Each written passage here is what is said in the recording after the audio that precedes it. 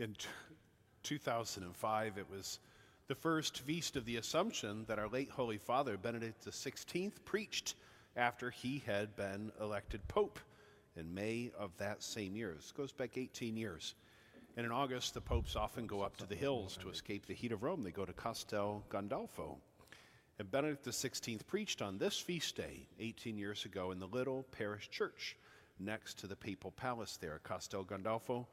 And his words about this feast were very simple, very humble, and very beautiful, just like our Blessed Mother. And so I thought I would conclude this feast day sharing our late Holy Father, Benedict XVI, homily for the Feast of the Assumption, given on this date 18 years ago. The Feast of the Assumption is a day of joy. God has won. Love has won. It has won life. Love has shown that it is stronger than death, that God possesses the true strength, and that his strength is goodness and love. Mary was taken up body and soul into heaven. There is even room in God for the body. Heaven is no longer a very remote place unknown to us.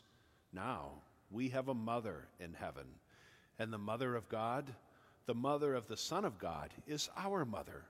God himself has said so. He made her our mother when he said to the disciple and to all of us, "Behold your mother." We have a mother in heaven. Heaven is open. Heaven has a heart. In the gospel today, we heard the Magnificat, that great poem inspired by the Holy Spirit that came from the lips of Mary, indeed, from Mary's heart. This marvelous song mirrors the entire soul, the entire personality of the Blessed Mother. We can say that this hymn of hers is a portrait of her, a true icon in which we can see the Blessed Mother exactly as she is. I would like to highlight only 2 points in this great hymn of praise. She begins with the word Magnificat in Latin. My soul magnifies the Lord. That is, proclaims the greatness of the Lord. Mary wanted God to be great in the world, for God to be great in her life and present among us all. Mary was not afraid that God might be a rival in our life, that with his greatness he might encroach on our freedom, our vital space. She knew that if God is great, we too are great. Our life is not oppressed, but raised and expanded. It is precisely then that it becomes great in the splendor of God. The fact that our first parents, Adam and Eve, thought the contrary was the very core of original sin. Adam and Eve feared that if God were too great, he would take away something from their life. They thought that they could set God aside to make more room for themselves. This is also the great temptation of the modern age of the past 3 or 4 centuries. More and more people have thought and said, but this God does not give us our freedom. With all his commandments, he restricts the space in our lives, so God has to disappear. We want to be autonomous and independent. Without this God, we ourselves would be gods and do as we please. This was also the view of the prodigal son, who did not realize that he was free precisely because he was in the Father's house. Instead, he left for distant lands and squandered his estate. In the end, the prodigal son realized that precisely because he had gone so far away from his father, instead of being free, he had become a slave.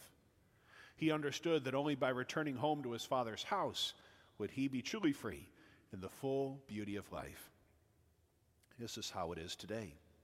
Previously, it was thought and believed that by setting God aside and being autonomous, following only our own ideas and inclinations, we would truly be free to do whatever we liked without anyone being able to give us orders. But when God disappears, men and women do not become greater. Indeed, they lose the divine dignity. Their faces lose God's splendor. In the end, they turn out to be merely products of a blind evolution, and as such can be used and abused. This is precisely what the experience of our time has confirmed for us. Only if God is great is humankind also great. With Mary, we must begin to understand that this is so. We must not drift away from God, but make God present. We must ensure that he is great in our lives. Thus, we too will become divine. All the splendor of the divine dignity will then be ours. Let us now apply this to our own lives. It is important that God be great among us in public and in private life. In public life, it is important that God be present, for example, through the cross on public buildings, and that he be present in our community life. For only if God is present do we have an orientation, a common direction. Otherwise, disputes become impossible to settle, for our common dignity is no longer recognized. Let us make God great in public and in private life. This means making room for God in our lives every day, starting with the prayers we say every morning, and then dedicating time to God, giving Sundays to him. We do not waste our free time if we offer it to God. If God enters into our time, all time becomes greater, roomier, and richer. A second observation from Mary's poem, the Magnificat.